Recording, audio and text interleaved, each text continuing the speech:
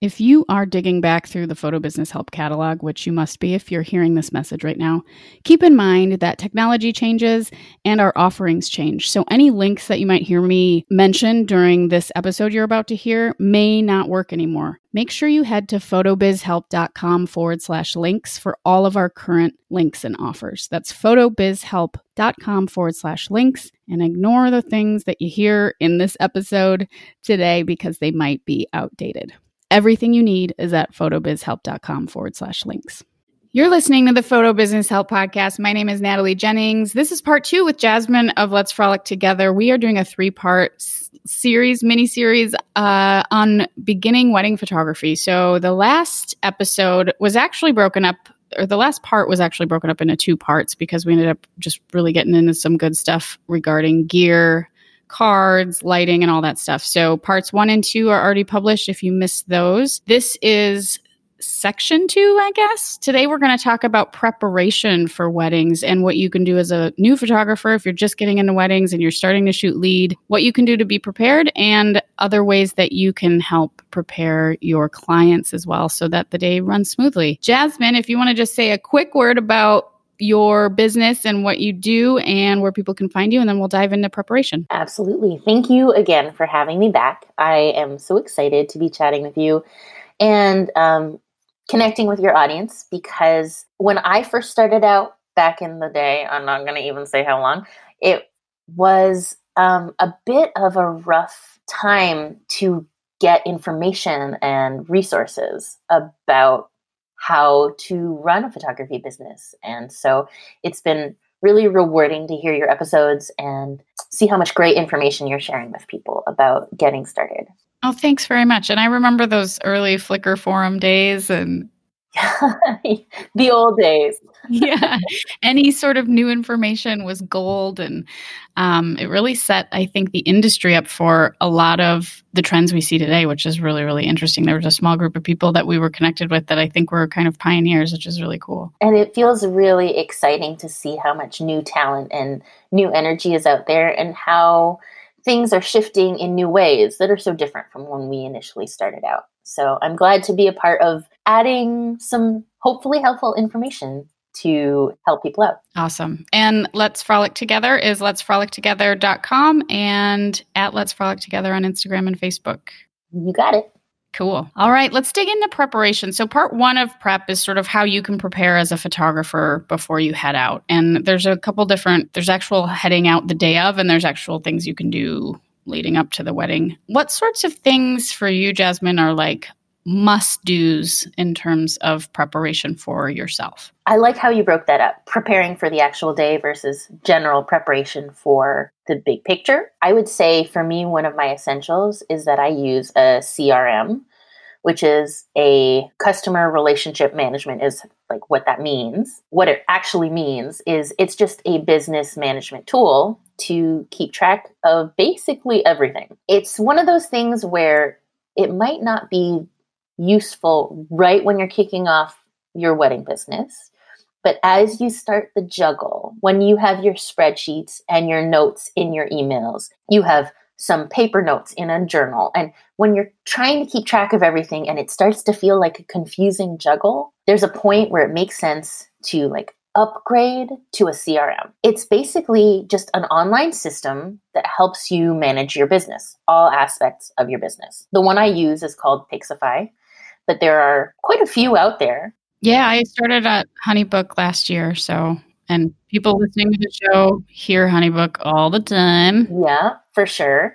And I think there are quite a few out there that make sense for different people for different reasons in terms of what they offer. And so when you're ready to start improving your organization, when you start feeling disorganized as a photographer, the minute you forget that you had a client meeting, or the minute that you can't find the contact info for somebody, or when you can't remember where you put the information on that family's information or what have you, a CRM becomes a really great one-stop shop where you can just have everything. It's just like essentially a big database of a lot of information. That's right. And you and I are very organized, planner-oriented kind of folks. And so I was able personally to go most of my career, like 8 years plus without a CRM, but I am meticulous. You are an impressive sort. You are a rare breed. And I think it's important to tell your listeners that not everybody can do 8 years handling and managing on spreadsheets alone. I know. And it's crazy. Like my email label system is insane. And so I'm saying that because if you know right away that you're listening to this and you're like, I am not organized, like if you know that that is one of your things, this is something you're going to want to look into a lot sooner than maybe if you're someone that feels pretty in control and you're not that busy and you don't really feel like you need, like, you don't have a ton of work coming in. But if you're already kind of on the like, whoa, it's hard for me to keep track of stuff, I completely agree with you there. So let's move on to another thing that you use. Oh, wait, before we move on, I just wanted to point out that if you have certain things down, some people are like, oh, don't worry. Like I do all my invoicing through QuickBooks. So I'm organized, so I don't need that stuff. It's important to keep in mind that a CRM can do a lot. They're broad. So you can do your contracts, you can do your workflows and checklists, you can track staff, you can get your payments. There's so many things it can do so that you might be organized in one area, but you might find that there's an area that you're not on top of. And so it's still worth considering upgrading if you feel like it could be easier to bring all of your disparate elements into one place. That's huge too. I'm just going to jump in here really quick and remind all of you who are regular listeners of the show, I think you know what I'm going to say, but if you are still thinking about a CRM, and since we're talking about CRMs today, I have a code for you to try HoneyBook, 50% off for 1 full year. If you go to jennings.photo/HoneyBook, you can try it out. You can see what this CRM thing is all about. If you've been on the fence, it's 1 year, half off, and you can stop if you don't like it. But head to jennings.photo/HoneyBook and get started on better organization for your photo business. jennings.photo/HoneyBook for 50% off your first year. Back to the show. All right, let's dig into some things that are past the sort of booking, contract signing, payment phase. What do you do to prepare for a wedding after a client's already booked? So I think this would be a good time to shift to a little analog item that I do. It's possibly a little less tech savvy. I'm going to seem less tech savvy by talking about this, but I tell you what, with all of my technology and my apps and my systems, I still use a physical checklist for my gear when I'm prepping for every wedding. I have a literal printed checklist with all of my gear on it, and not just gear, but the helpful, useful tools of making sure a wedding goes smoothly. It's all on my checklist. And this is how I ensure that I do not ever forget anything. And if you're imagining that this list emerged from forgetting something, you would be right.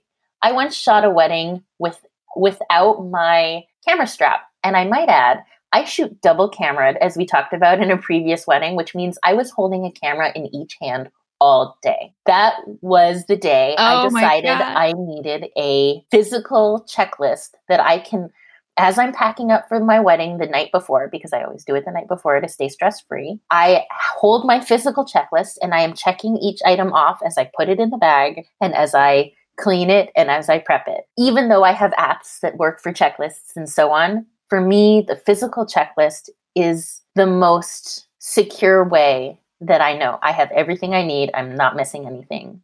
Awesome. Do you want to share a couple things that are on that list? Sure. Yeah. I mean, in general, anything that you take for granted as you wouldn't forget, that's the thing that you probably will eventually forget. So I have quite a few items on my list. As a side note, that's also how my contracts have evolved. Some examples of what I include on my list. I have all my gear on there as a given, of course, all my specific cameras and lenses and flashes and stands. But I also have things like spare batteries, lens cloths, rain gear, timeline, my worksheet printouts. Because while I have them on my phone, I also have printed backups because I told you in the previous episode, I'm a doomsday prepper on a wedding. So I like backups of everything. So I have on my checklist, a spare outfit change. I have my spare shoes listed.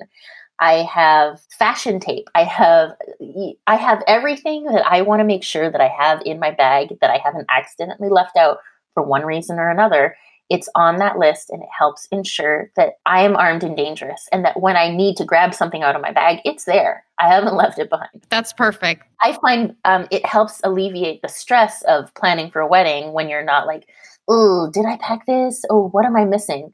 My checklist helps keep me focused. That's awesome. Let's dive into like how we prepare our clients. What is your process for sort of leading up to the wedding day? I prepare my clients. Well, my clients' stress on the wedding day is an absolute concern for me.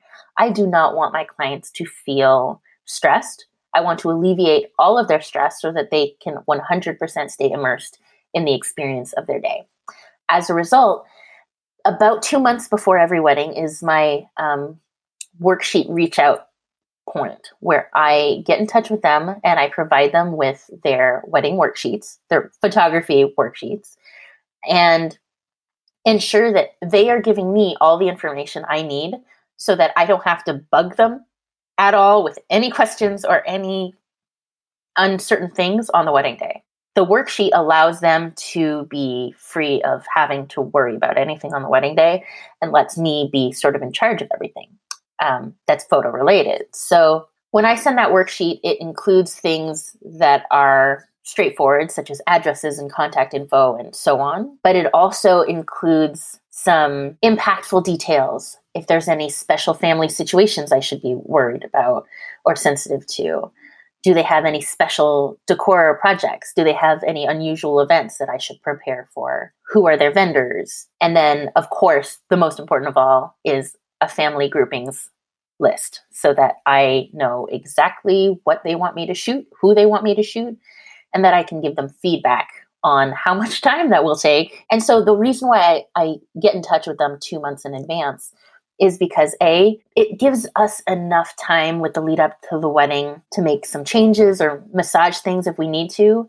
But at the 2 month mark, most decisions are pretty solid. Things are pretty final. So they're not like, I don't know yet, I'll have to get back to you. So Totally. 2 months is when I reach out. I try to ensure that they have it completed by 1 month at the latest. And then often I'll hop on the phone with them at that point to review anything that was confusing to me or anything I have feedback about. A lot of the time, it's timeline related.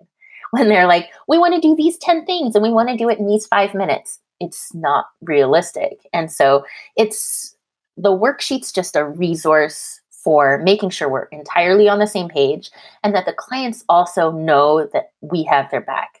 We are taking care of them. We have thought of everything, and it alleviates any stress or anxiety they may have regarding this as well. No, I love that. And I like that you do a worksheet. You and I do similar things. I'm usually in touch 4 to 6 weeks before the wedding day, but I work off of a Google Doc and I have standard questions, same things, phone numbers, like balance, when the ceremony's starting, is grandma going to do a dance during the, like special things, like that kind of stuff. But it also really helps to contact your clients before the wedding so that you can work photography into the timeline. You love seeing the shot list. I personally encourage people to do it as well, but I always tell them to hand it off to someone that knows everyone that day. So that's kind of where we work differently. Yeah, we work differently, but there's a similar tone in that I don't want a shot list of anything other than the family groups. Clients who are like, I want a photo of the kiss, and I want a photo of the kids, and I want a photo of the only shot list that I work off of is the family groupings. And the reason I like to have it in advance is so that I can tell them exactly how long it'll take to accomplish that. And that I can advise them when I see it to say, this is really redundant. We don't need to do this. This we could push out till later on. And so that I can keep it streamlined and efficient. But in that list, I do have them name somebody who is not a member of the immediate family who can help be my people wrangler on the day so that I can hand it to another person and have them help me because we don't know who these people are. That's right. So having a sidekick who's actually a member of the wedding party or involved in the wedding to source those people can really make a difference in helping us. I also obviously recruit my second shooters to help wrangle as needed, but I agree with you that having a resource is really valuable. I just don't trust people to be good at it. So it's a combination where I'm involved in the process and I help refine the list in advance to try to ensure that it's only going to take us 10 minutes to do those family groupings, maybe 15 max.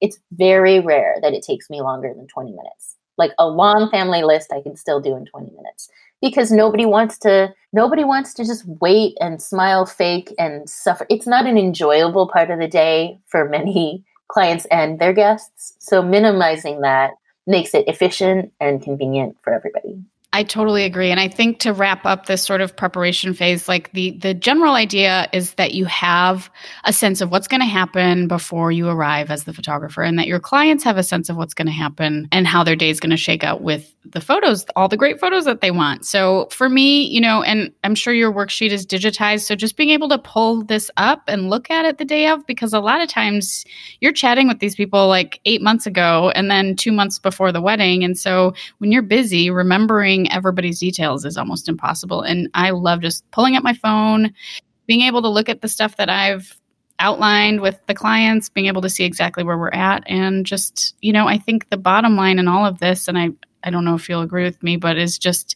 over communication with everyone. 100%. I honestly feel that in the rare scenario where you have an unhappy client or a miscommunication of some sort, having this like quote unquote paper trail of information where you've talked about everything thoroughly, you've been very clear is really valuable. While it's really rare, sometimes clients do get frustrated or unhappy, and it's really valuable to be able to go back and say, yeah, we talked about all of that. We organized all of that.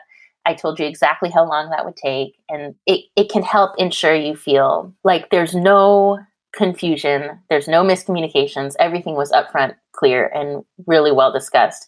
And the clients just felt like their expectations were really well set. Yep. There you go. Meeting expectations. I totally agree. I also think as a sideline, it helps with your communication with your second shooter as well. So that even though they weren't part of the discussions with your client, they can get up to date on what all that information is so that all parties involved are really clear and on top of everything. Totally. Yeah, just taking charge really of the photography portion of the day and meeting people's expectations and being clear. You're going to have a much easier time every time you shoot. So thank you for that, Jasmine. And we're going to wrap up today's session. We have one more session where we're going to talk about sort of like lifesavers, anything you can't live without in wedding processes, advice for those of you that are just starting out. It's going to be kind of a catch-all topic for part 3 of this beginning wedding photography series that we're doing. Thank you again, Jasmine. Where can people find you? Let'sFrolicTogether.com or at Let's Frolic Together on Instagram and Facebook. Awesome. Well, we'll be back soon with section number 3. I keep calling them parts and sections and episodes, but section number 3 of our 3-part series. We'll be back soon. All right. Thanks, Jasmine.